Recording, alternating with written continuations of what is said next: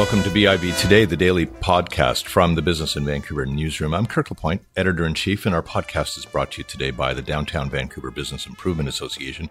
The DVBIA supports, promotes, and represents the shared interest of 7,000 businesses and property owners in the central 90-block area of Vancouver's downtown core. What makes for a great leader? There are, of course, many theories, many trends and thoughts, but my guest has invested 3 decades in examining the traits of 3 pivotal entrepreneurs: Bill Gates of Microsoft, Steve Jobs of Apple, and Andy Grove of Intel. They shaped the digital revolution by defining the personal computer, how it was going to be used, but they share attributes that Harvard Business School professor David Yoffie has chronicled in his book, Strategy Rules, written with Michael Cusimano. Yoffie, a professor of business strategy, innovation and entrepreneurship, is in Vancouver on Thursday to speak to the BC chapter of the Harvard Alumni Club. The sold-out event means your only opportunity to hear from him is right now. So I'm delighted he has spared some time to join me. Welcome. Thank you. Glad to be here. Listen, we should start by noting that these 3, and you've known them well, you've known them personally, they may have shared attributes, but not necessarily shared personalities. How do they differ that way? No, it's interesting because when I first started to do research on this book, most of the people I knew in Silicon Valley thought it was a terrible idea because they didn't know 3 more different people.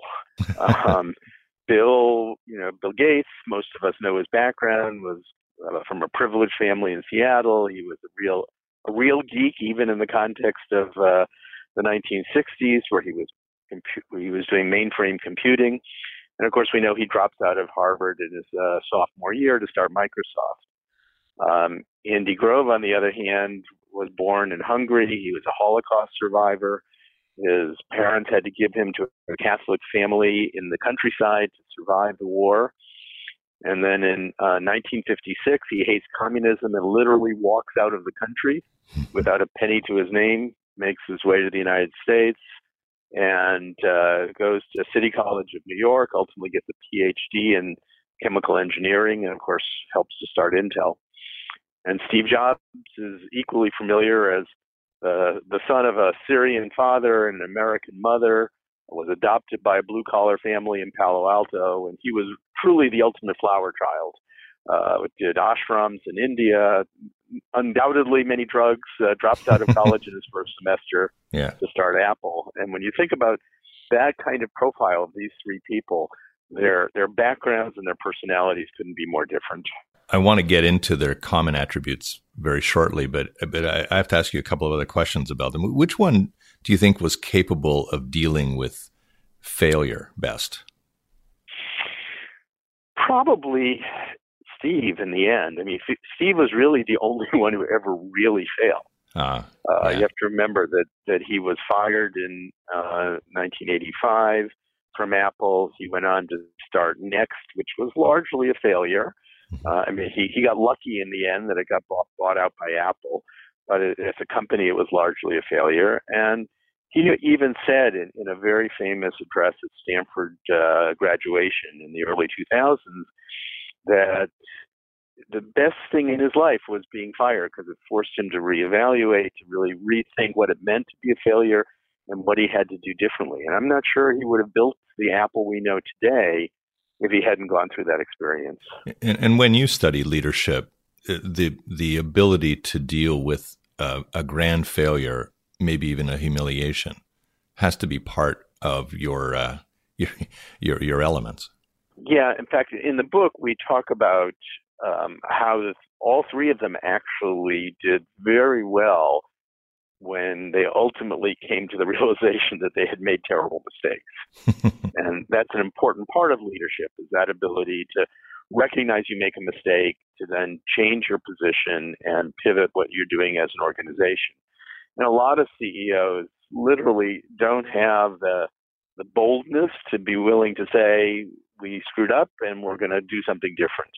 They tend to stick to a position because they're afraid it'll embarrass them. Yeah, I seem to recall Bill Gates kind of dismissing the value of the internet at some point. But they all went through their moments. So if Jobs was the guy to deal with failure maybe best of the three? Was he also the most stubborn? Probably. Well, look, Steve was known as someone who would argue about anything, anytime, to anyone, and it was very hard to get him to change his mind.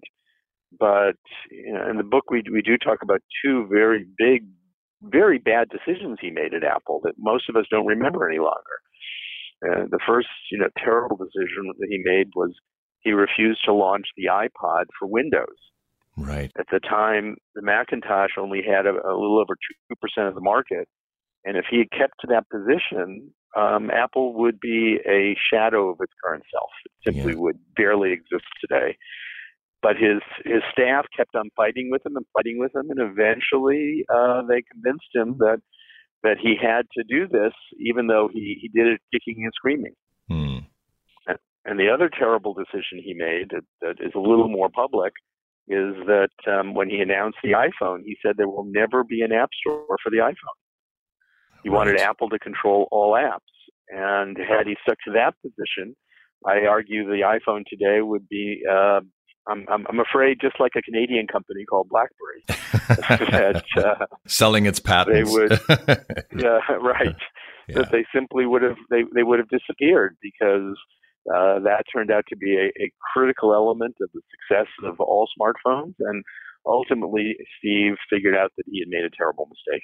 Well, that makes sense then for us to then pursue the way that you've identified, I think, 5 critical characteristics that frame their contributions. I want to explore them with you. And all 3, of course, were visionaries, but you define their qualities with a book chapter title, Look Forward, Reason Back. How did they apply that? So the idea of look forward, reason back is if you want to be a great strategist, it's like being a great chess player. Or in the terms of academia, we would say a great game theorist. And the idea is you have to look several steps ahead, figure out where you think the end game is going, and then reason back to what you should do today.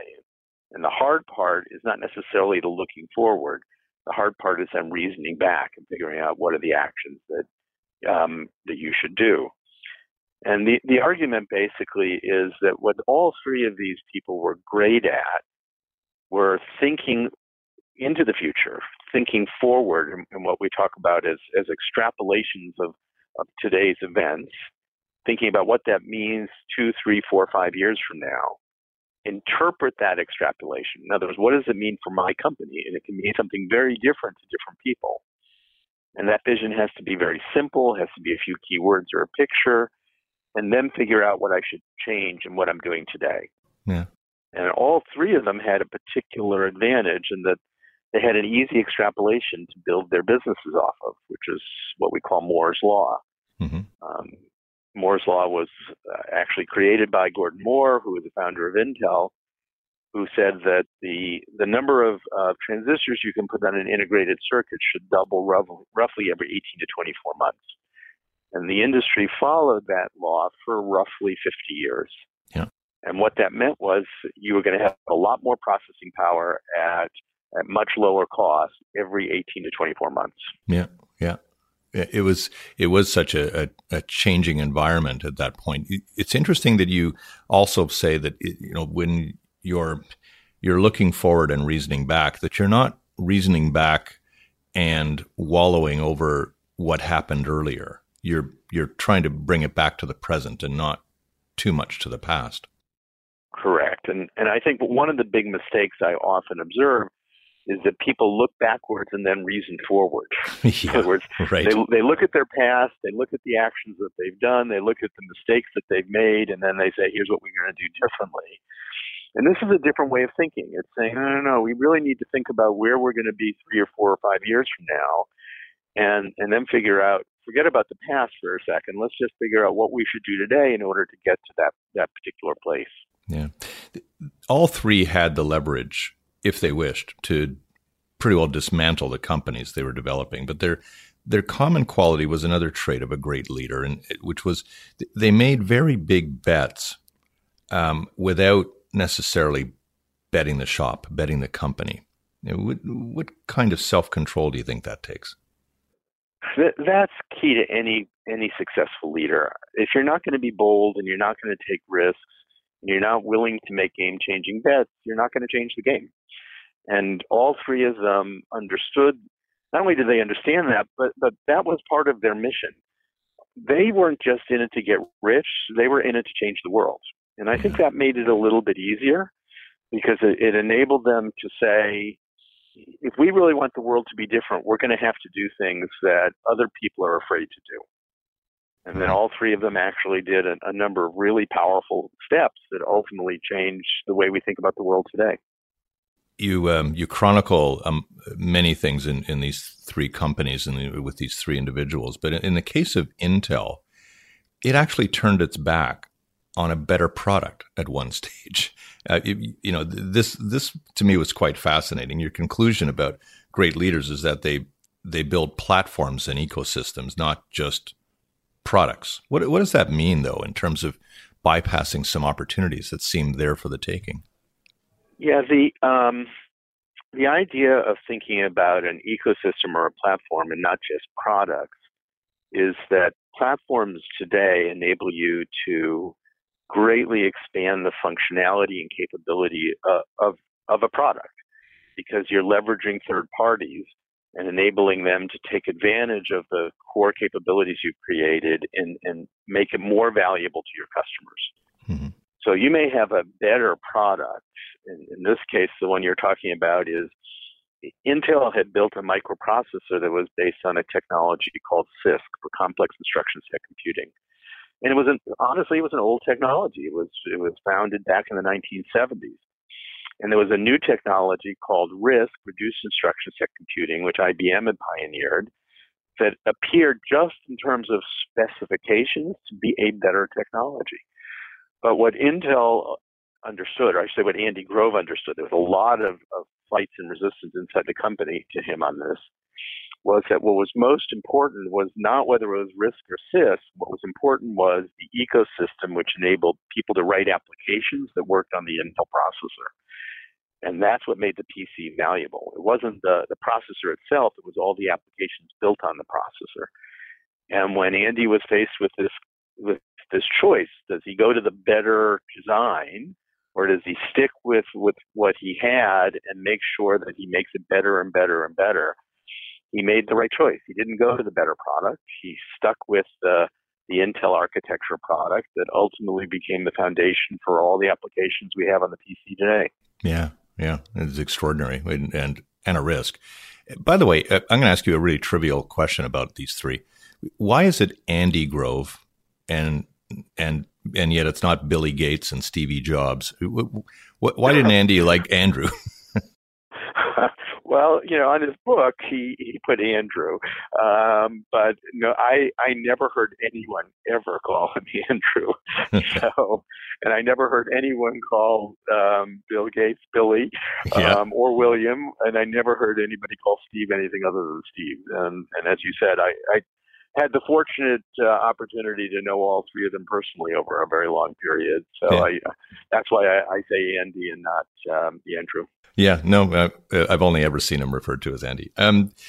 So there are leaders who are like sumo wrestlers, as you point out, and there are others that are more like judo masters. You conclude that great leaders have to exploit both leverage and power. They do both judo and sumo. How did these guys turn that on and off, toggle properly? Well, the critical issue is when you're small, you have to find ways to use your size to your advantage, and that's what we mean by judo strategy. Yeah.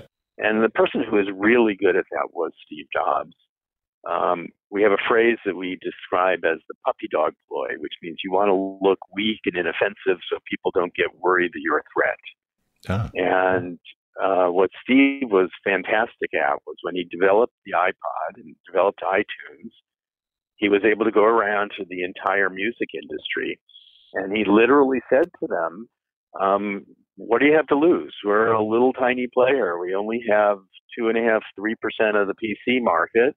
Let us take all your music and put it on iTunes and we'll give it a try. And that was a fabulous way of basically convincing the music labels to hand over their future to him, not recognizing the threat that he posed. Yeah. On the other hand, it's somewhat controversial part of the book. When all three companies got big, they tended to be more sumo-like rather than judo-like, meaning they recognized that they had a lot of power and they were incredibly tough and sometimes, in fact, ruthless. Yeah. My favorite quote in the book was Bill Gates saying to Steve Case, the CEO of AOL, "I can buy 20% of you, or I can buy all of you, or I can go into this business myself and bury you." And that's sort of and that was not atypical. Again, I heard Andy Grove say many similar things over time, and there's lots of examples of Jobs doing the same thing as well. Were those characteristics, that sumo characteristic, were they already there before they really began their companies, or did they acquire an attribute like that as they got bigger and essentially saw even how big they could become? I think all three of them were incredibly tough individuals. One of the things that we argue in terms of their shared personality traits, never mind their different traits, was that in fact they cultivated ferocious work ethics inside their organizations. They liked inside their companies to have intense debate. If you didn't fight with the CEO, you got no respect. And even internally, they tended to be very intimidating to a lot of their employees, but they were also great motivators. Yeah. So a lot of that aspect of their leadership was something that was built in from the early days of their evolution, and not something that just emerged late in their careers. Yeah, there is, of course, a cultish quality of leaders in organizations, and I think you kind of describe it as a personal anchor in all of this. How does this happen without it just being one big mess of narcissism? Well, and part of the problem that we try to explore is that it can be very narcissistic. But the key idea when we talk about a CEO's personal anchor is that they have individual strengths that get embedded in their organization and a focus for what they tend to do really well. However, all individuals, it doesn't matter who you are, you also have serious weaknesses. Mm-hmm. And a critical element of being a great leader is being able to understand what your weaknesses are, what you're not good at, and make sure you build a team of people who will fill those holes in your organization and that you continue to learn. Again, one of the things that I know from all three of them is in some ways they were deeply flawed as traditional leaders. They could be awful to their people on occasion, but what they were really good at were getting a very talented group of people around them to figure out how to do the things that they didn't do well, and not get too engaged in things that they simply shouldn't be doing. Again, I worked closely with Andy Grove for years, and as he matured, again, when he started, he tried to do everything, like Steve Jobs and like Bill Gates. So Bill actually knew very early on that he wasn't good at things, and he brought people in to complement him from the very early days. But it took a while for both Andy and Steve to figure out that even if they were the smartest people in the room, that doesn't mean you should do everything. You need other people to take on those jobs. Otherwise, all you're doing is reducing your ability to have a meaningful impact on the organization. So was their sense of self-understanding at just a higher grade than a typical CEO's? I don't know if it was necessarily a higher grade, but I think it was a necessary grade, something that they needed because they were such difficult personalities at various points in time in their career. They needed that self-awareness. When they didn't have it, when Steve in particular didn't have it in his early days, he got fired. Yeah. And I know even in the case of Andy Grove, there was a lot of consternation on the board of directors about whether they should make him CEO because they were worried about those things. Wow. But in the end, Steve had figured this stuff out.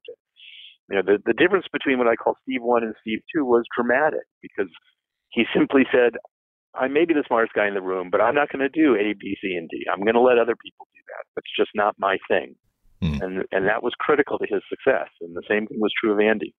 So I want to conclude our conversation with a question about another leader in your midst and ask about how many of these traits he possesses. Donald Trump, how old is he grade?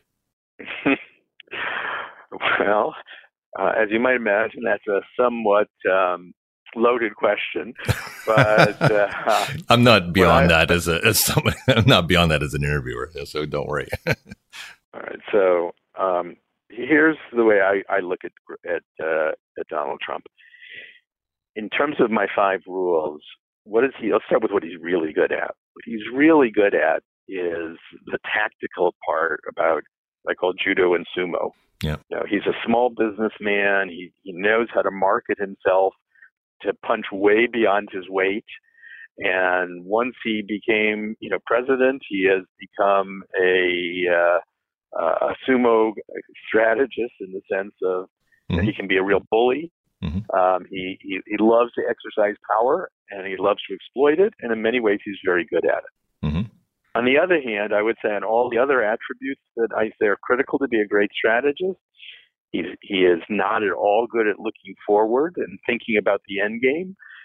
He's much better at thinking about what he wants to do yesterday or tomorrow, but not a year or two in advance. He gives a new meaning to living in the moment. I don't you think? Yes, absolutely. Yeah. My second lesson is you need to make big bets, but without betting the company. I think he has always bet his organization and bet the farm, which is why he went bankrupt so many times. Mm-hmm. So he simply is not someone who plays in that game very well. My third point about building platforms and ecosystems, which means working with a broad ecosystem of partners, has never been a real strength of his. He likes to do things his own way. And the idea around shaping the organization around a personal anchor, here again, does he really know his weaknesses well? I would say probably not, at least from the way he discusses himself as a great genius. Is he good at filling the gap with great people? Given the turnover in his administration and the number of people who have gone to jail, that would seem to be a very good example. And then, the final attribute I say is very important is a great leader has to learn. They have to learn new things because the world is constantly changing. Mm-hmm. And for a man who doesn't like to read, who only likes to watch TV, his ability to learn is very limited. Do you think as a professor in this field, who's looked at entrepreneurship and looked at leadership, looked at innovation, do you think history is going to study Donald Trump? Oh, I'm sure he'll be studied as an object lesson of something. Yeah. But until he's out of office, I'm not sure any of us want to say what that something is. Well, David Yoffie, it's been a great conversation. I thank you so much for your time. Have a good trip here to Vancouver and the area. And unfortunately, your event tomorrow night is sold out. People can't get to it, but they can maybe find you some other way through your book, Strategy Rules. And I want to thank you for your time today. Thank you. David Yoffie is a professor of business strategy, innovation, and entrepreneurship in the Harvard Business School. Thanks a lot for listening to BIV Today. I'm Kirk LaPointe. We have lots of events coming up. There's a conventional banking business undergoing rapid technological change, and we're going to explore what it means on April 25th with the Business Excellence Series, a panel discussion on the next big things in banking and finance. You can find out more information at biv.com/events. I'm Kirk LaPointe. Thanks a lot for listening to BIV Today. We'll see you next time.